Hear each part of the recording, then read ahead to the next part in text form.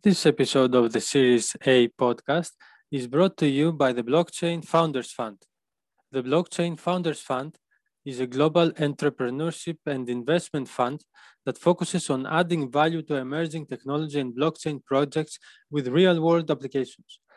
The Blockchain Founders Fund supports seasoned and first-time entrepreneurs across the key business functions with a hands-on, intensive go-to-market venture program. Now on to this fantastic new episode. So today we are together with Andrew Batey, who is founder and co-CEO of BitDApp, a company, internet-based company based in Vancouver, though. Andrew, good morning and welcome to the Series A podcast, the podcast where we mostly talk about venture capital. I love it. I love venture and I'm excited to be here. So thanks a bunch and hopefully it's will be fun. That's awesome. So let's start by asking you if you have raised any VC money or if you are about to do so. Of both. So in the current company I have now, we raised 3.2 million previously USD.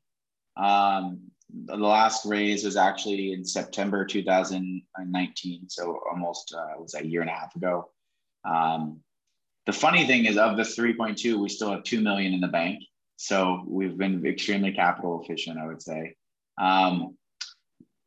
There's some reasons for that we can get into later, I guess. But yeah, previous to this, I've raised over 50 million for other companies. So this isn't my first company. I've built a number of other companies previous. And so I've raised, 50 million plus for other ventures. And I think that, every time it becomes a little easier and harder. The expectations are higher. And then also it's what you're getting into. So maybe your motivation, it's harder to get started because you know what you're getting into for. When you're naive, it's a lot easier to just sort of like do it the first time. I think it gets harder and harder the more you've done it a little bit. So. Still fun though. That's great. So Andrew, why don't you talk to us a little bit about your background and what led you to co-found BitDApp before we talk about BitDApp and what it does?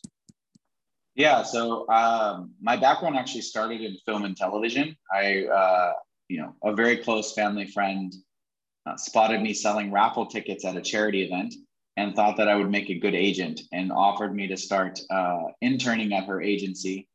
And so I started as a film and TV agency. We used to represent writers, directors, producers, mostly for, family animation and book properties that became movies. So we represented them on the film and TV side.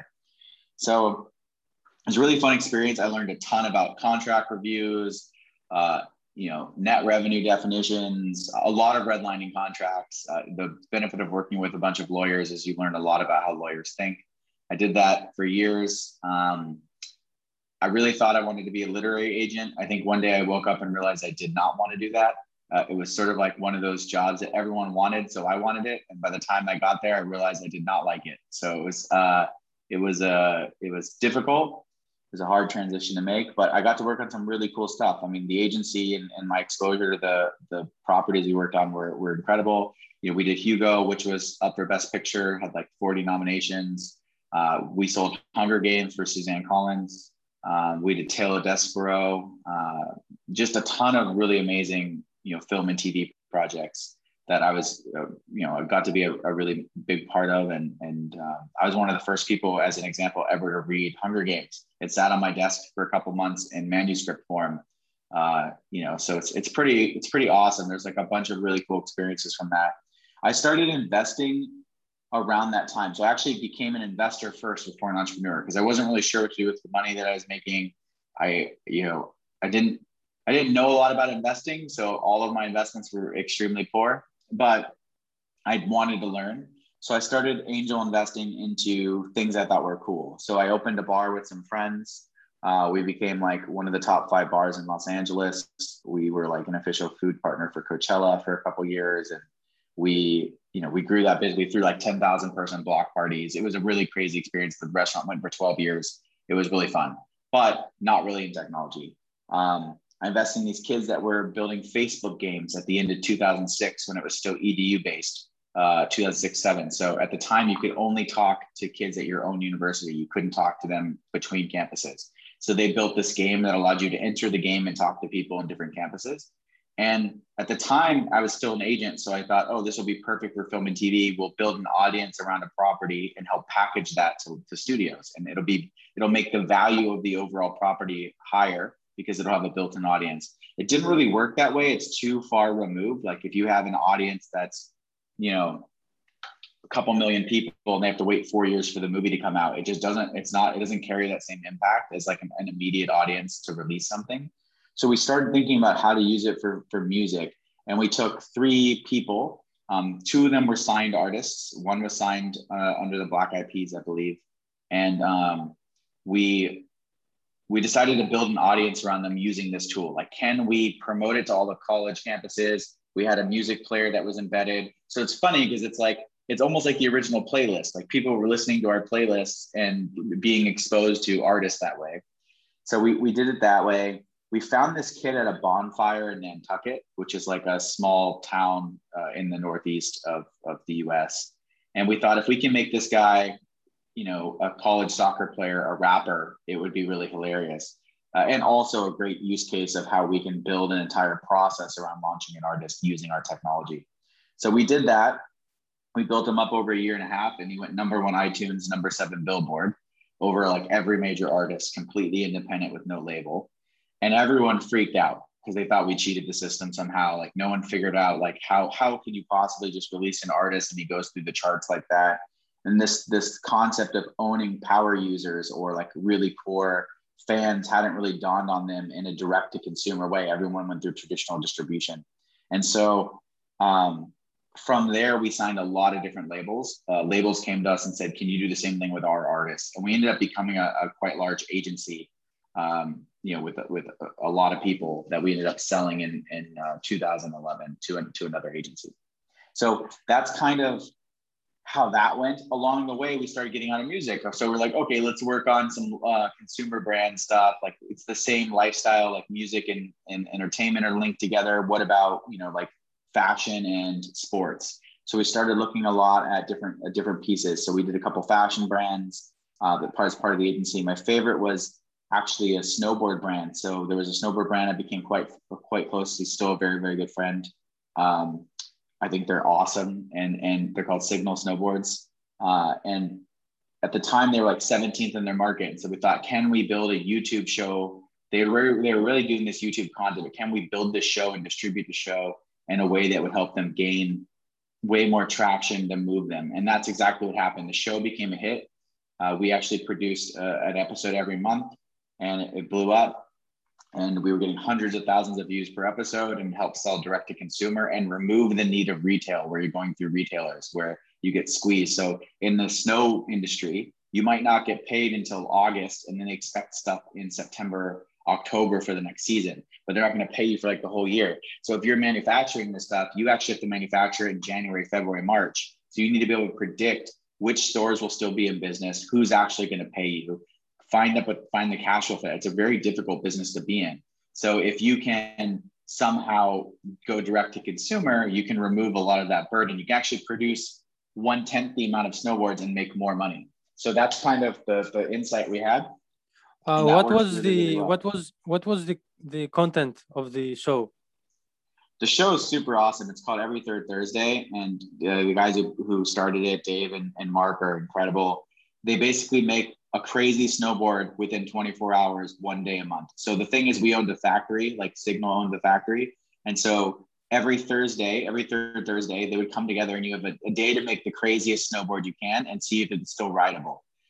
So they built, as an example, an all glass snowboard. They flew to Italy. They built it in a windshield manufacturing plant, and they built the world's first all glass snowboard. They did another snowboard with Leatherman Tool Company. It was called a survival board. So every piece of the board broke apart. So the concept was, if you get stuck in backcountry, could you survive? There's like a fishing pole in there. Like part of the top broke in into a shovel so you can make a snow cave. There was all kinds of crazy stuff related to it. We built the world's first iPad snowboards. So there was actually an iPad in the snowboard. It was really cool. So the bottom actually lit up like an Apple sign. Like the bottom had like the see-through light. And then on the top was the display. There was another one was a really cool X Games one we did with X Games. So every snowboard became a paintball gun. And so the trigger you would hand hold, but the hopper and the thing that holds the paintballs and the barrel and everything was on the board. So as pros were hitting jumps and doing flips and in the half pipe, they're actually shooting each other midair. So it was like very aerial. It was super cool. We did another one with Activision for, we built the world's first bulletproof snowboard for the Call of Duty release.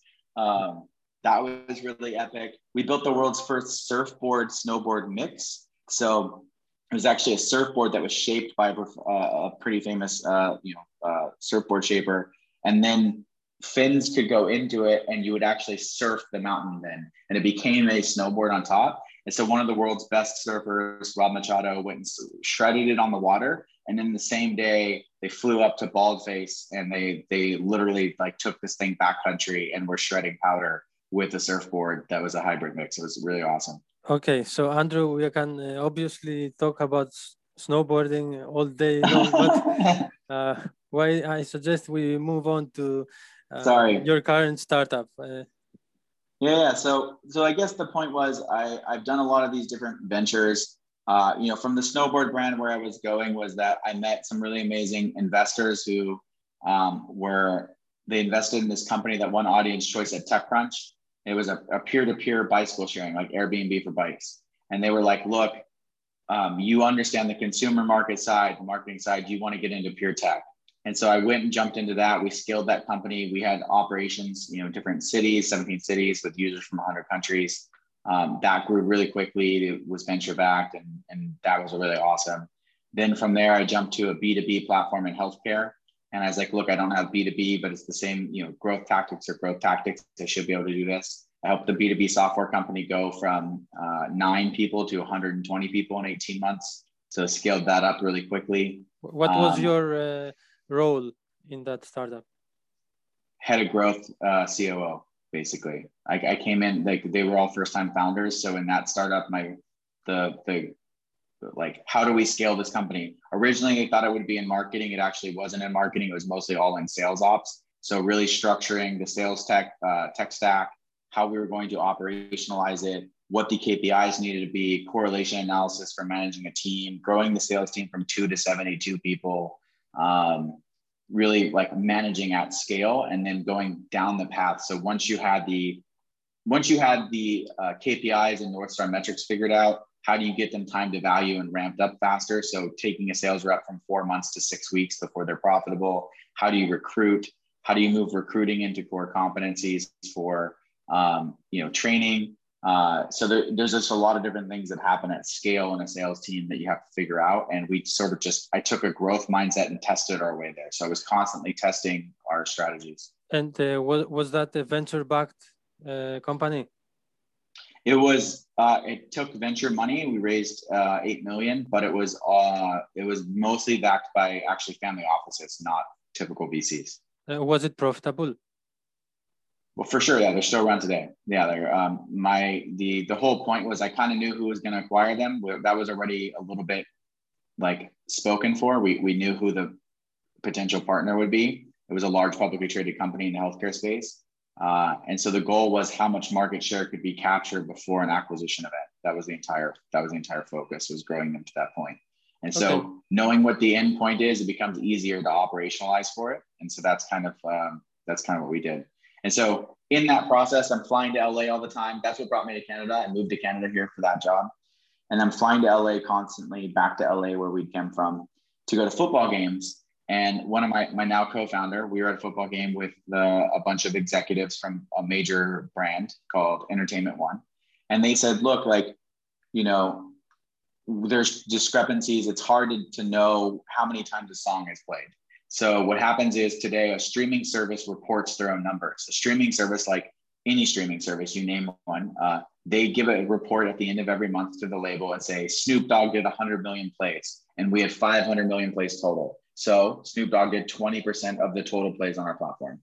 The reason that matters is that music labels get a percentage of revenue. They get a percentage of subscription fees and advertising revenue based on play count. So if their artist was told they did 20%, but it turns out that he did 30%, they accidentally invoiced for the wrong amount of money, and they don't catch it for 3 or 4 years because they don't audit.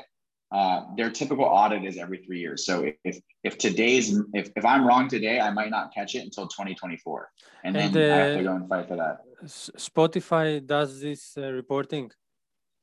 Yeah, and every streaming service, they do their own reporting. There's not a third-party person or company that's doing the reporting. And that was the initial insight we had, was that streaming finally was taking out. When you think about it, in 2013, streaming was saving the industry, and every label was just excited to have money because, typically a label would do a one-time purchase. They made money when an album sold or was digitally downloaded.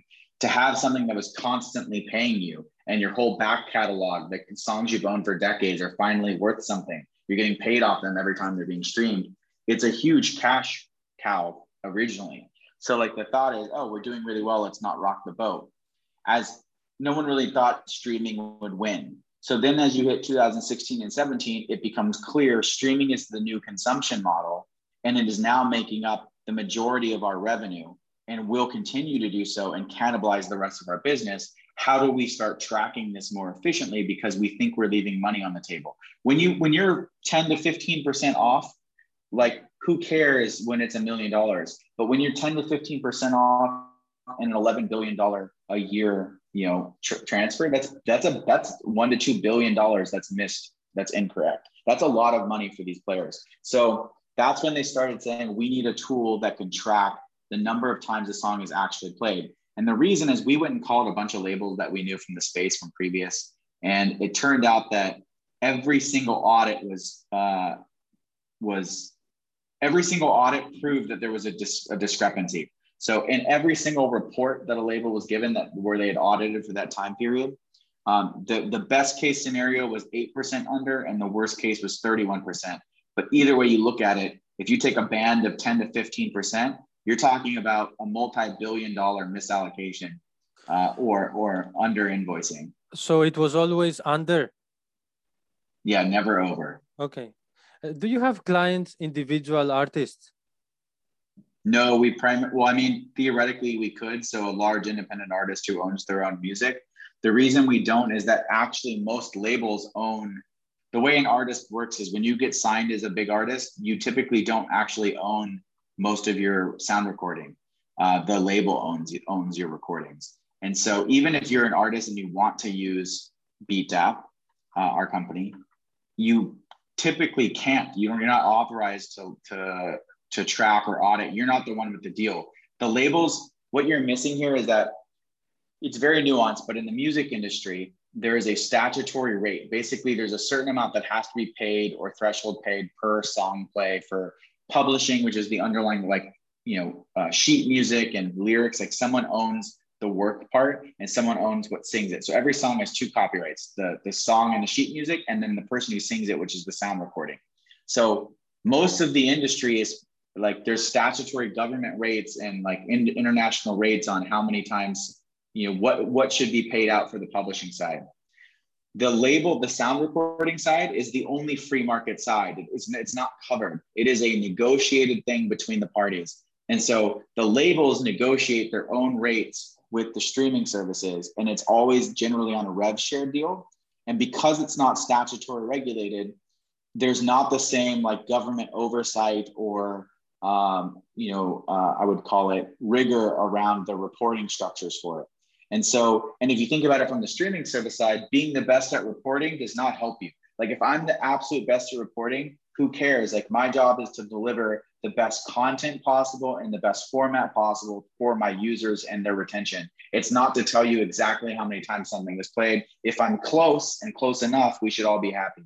But okay, so Andrew, tell us about the technology that you guys built in order to approximate more accurately the numbers, and how do you charge for it? I mean, how do you guys make money?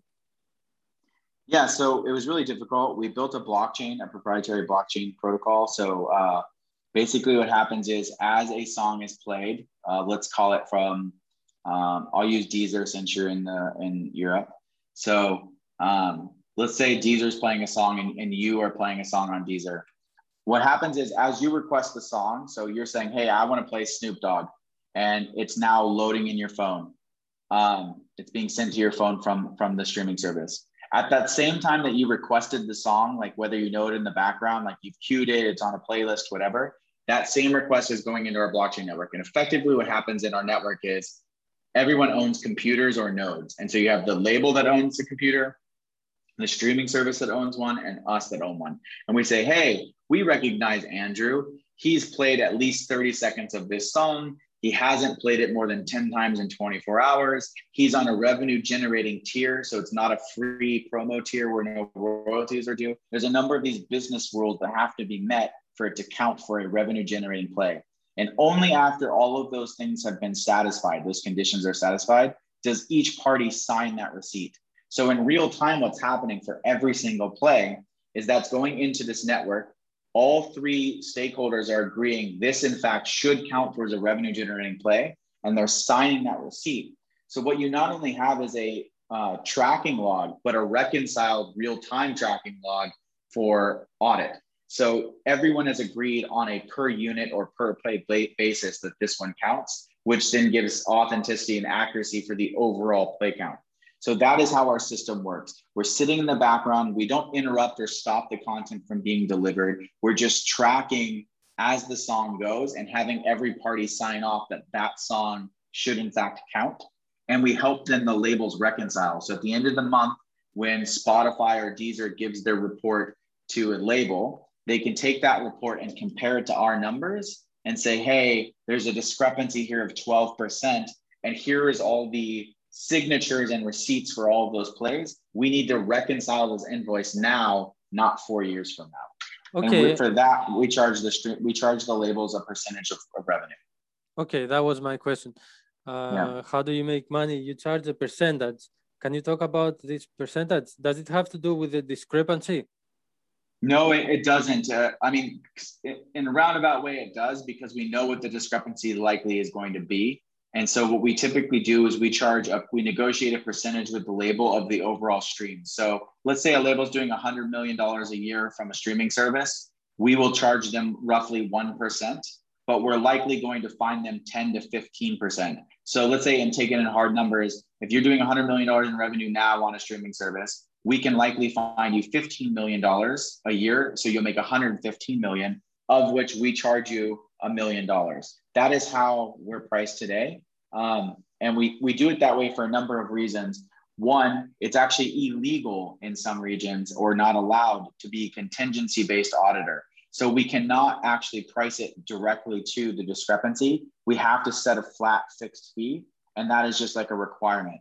So in order to determine what that fixed fee should be, because every label and every streaming service could be unique and different, we run a pilot for 3 months, figure out how big the discrepancy gap is, and then we set a hard fixed cost on a multi-year contract for those labels. Okay, so let's go back to our initial comments about your bank account. You said you raised 3.5 million and you still got 2 of them in your bank account.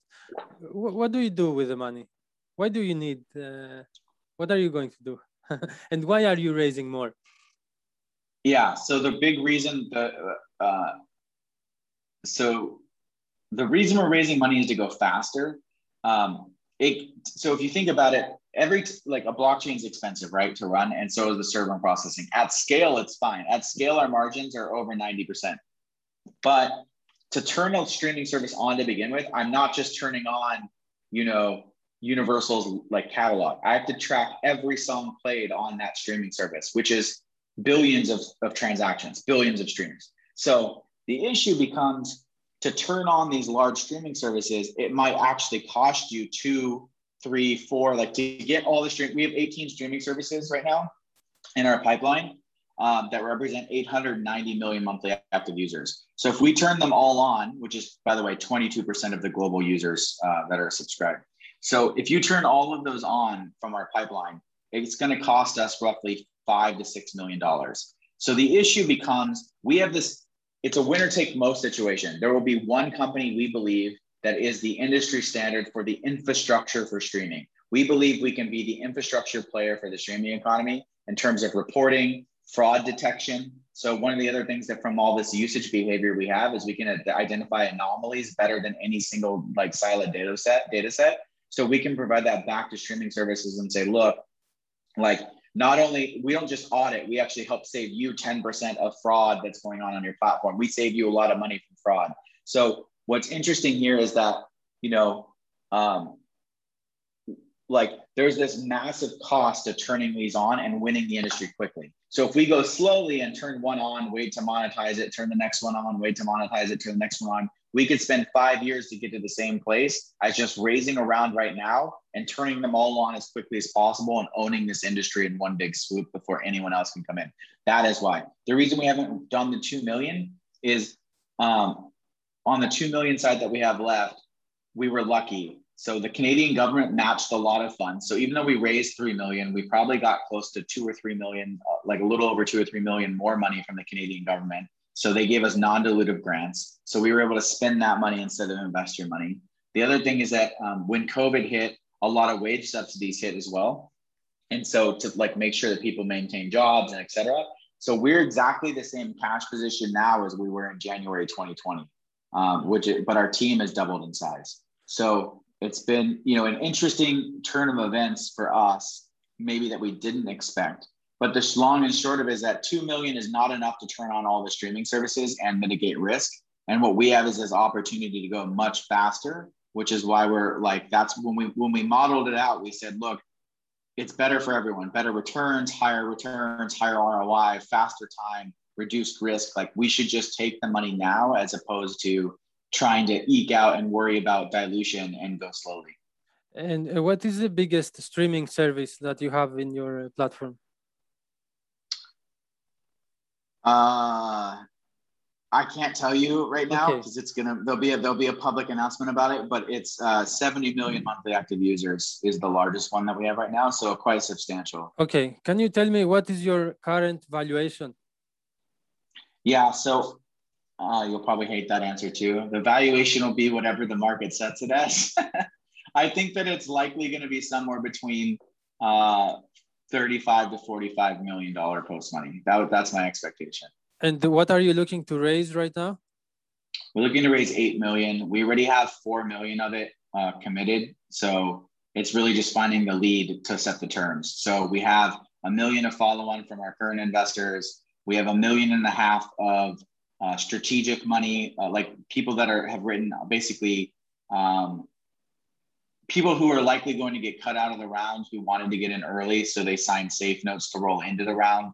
And then we have 1.5 million of artist money, like A-list artists, managers, industry insiders who want to participate in the round. So we have most of the round full, actually. We just need the lead. So that's what I'm working on now. We just started going out to VC companies 2 weeks ago to try and get a term sheet for the round.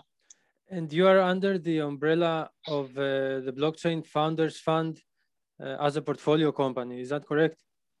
Yeah, Ali is one of our advisors. Tell us about what you get from this partnership as we are closing, we are approaching our close. Ali's a really good friend, a close friend. And I think when we initially signed Ali onto the company, Inventor and BFF, our thought was there's a lot of use cases for our technology that aren't music. And so it was really thinking towards the future. So for example, we've had a couple of film and TV companies start asking us because media tracking is media tracking. Like they want to use us for video platforms. So we have an OTT provider that's an aggregator of video using us to track programmatic ads inserted now. We have a couple telcos who are like, hey, I'd like to use your tracking service as an analytics dashboard internally because we have so many different delivery channels and disparate sort of analytics, and your system will centralize all of this data into one place for us. And so the reason we brought Ali in really was, hey, look, we have this high power, high throughput blockchain that we've built that we filed 30 patents for. We have 11 of the patents fully granted. We have patents in 6 countries now. So how do you use this technology? What are the adjacent verticals that you could potentially use this for? We believe we're inevitable in music. We think that we will own the music space. I believe that we will be generating 160 to $200 million revenue per year in the next 5 years.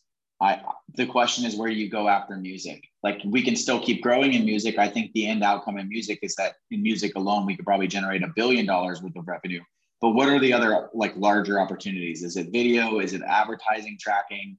Is it as an analytics tool for telcos? Is it video games? So Ali's just breadth of exposure to blockchain tools and the different use cases and how they might be used in private enterprise is important. And that was something that we really valued bringing him in, was like, hey, how does this company position itself after music, and where should we be looking, and where are the best opportunities for our unique technology?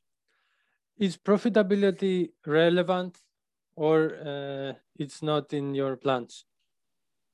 I think after this round we'll be profitable. Like, once we stand up these 18 streaming services, like I actually am not sure if we'll need another round, to be honest. Like, we will be generating so much cash. These contracts are so valuable. A contract with a really large label could be $30 to $50 million annually, because they own, let's say they own 77 sub labels. It could be $1 million contract with each one of those labels. So even though they decide on it centralized, it actually is coming off the P&Ls from 77 clients. And so it's an interesting use case where you have a small group of people who could generate, or stakeholders who could generate such significant capital. I'm not sure that we will need another round after the Series A. Once we stand these services up, I think it's game over. So it'll be interesting. So I don't know. Like, it'll be really, we will be highly profitable. The question will be, where do we go with that? You know, like, do we want to attack another industry?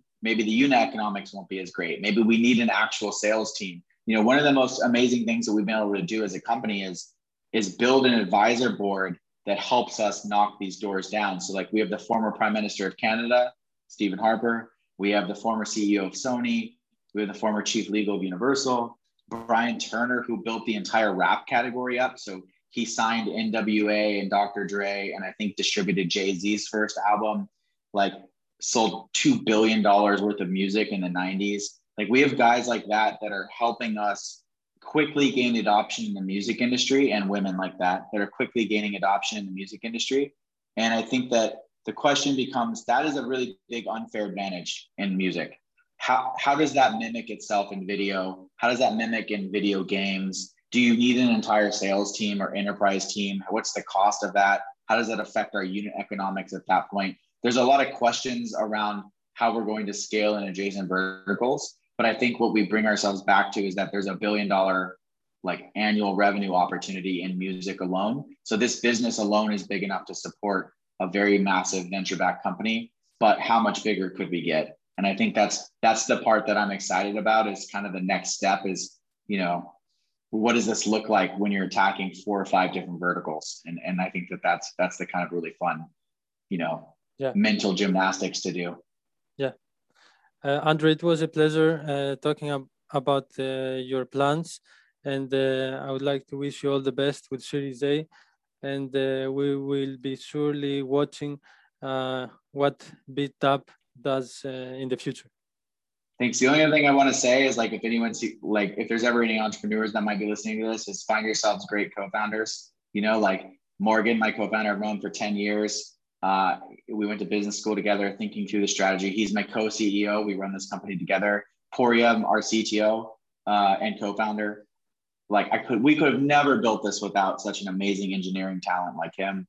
And so I think finding yourself the right team early is so critical. So if there's any founders out there, to me, that's step one. Everyone thinks raising venture money means that you've succeeded. It just means that you've had a chance to start the game, right? Like, you need the team that can execute. So if you're diversifying outside of venture, and there's anybody that's listening to this that's a founder, I just tell them, you know, find yourselves incredible co-founders, because it's a tough journey, and you want to have the right team around you for sure.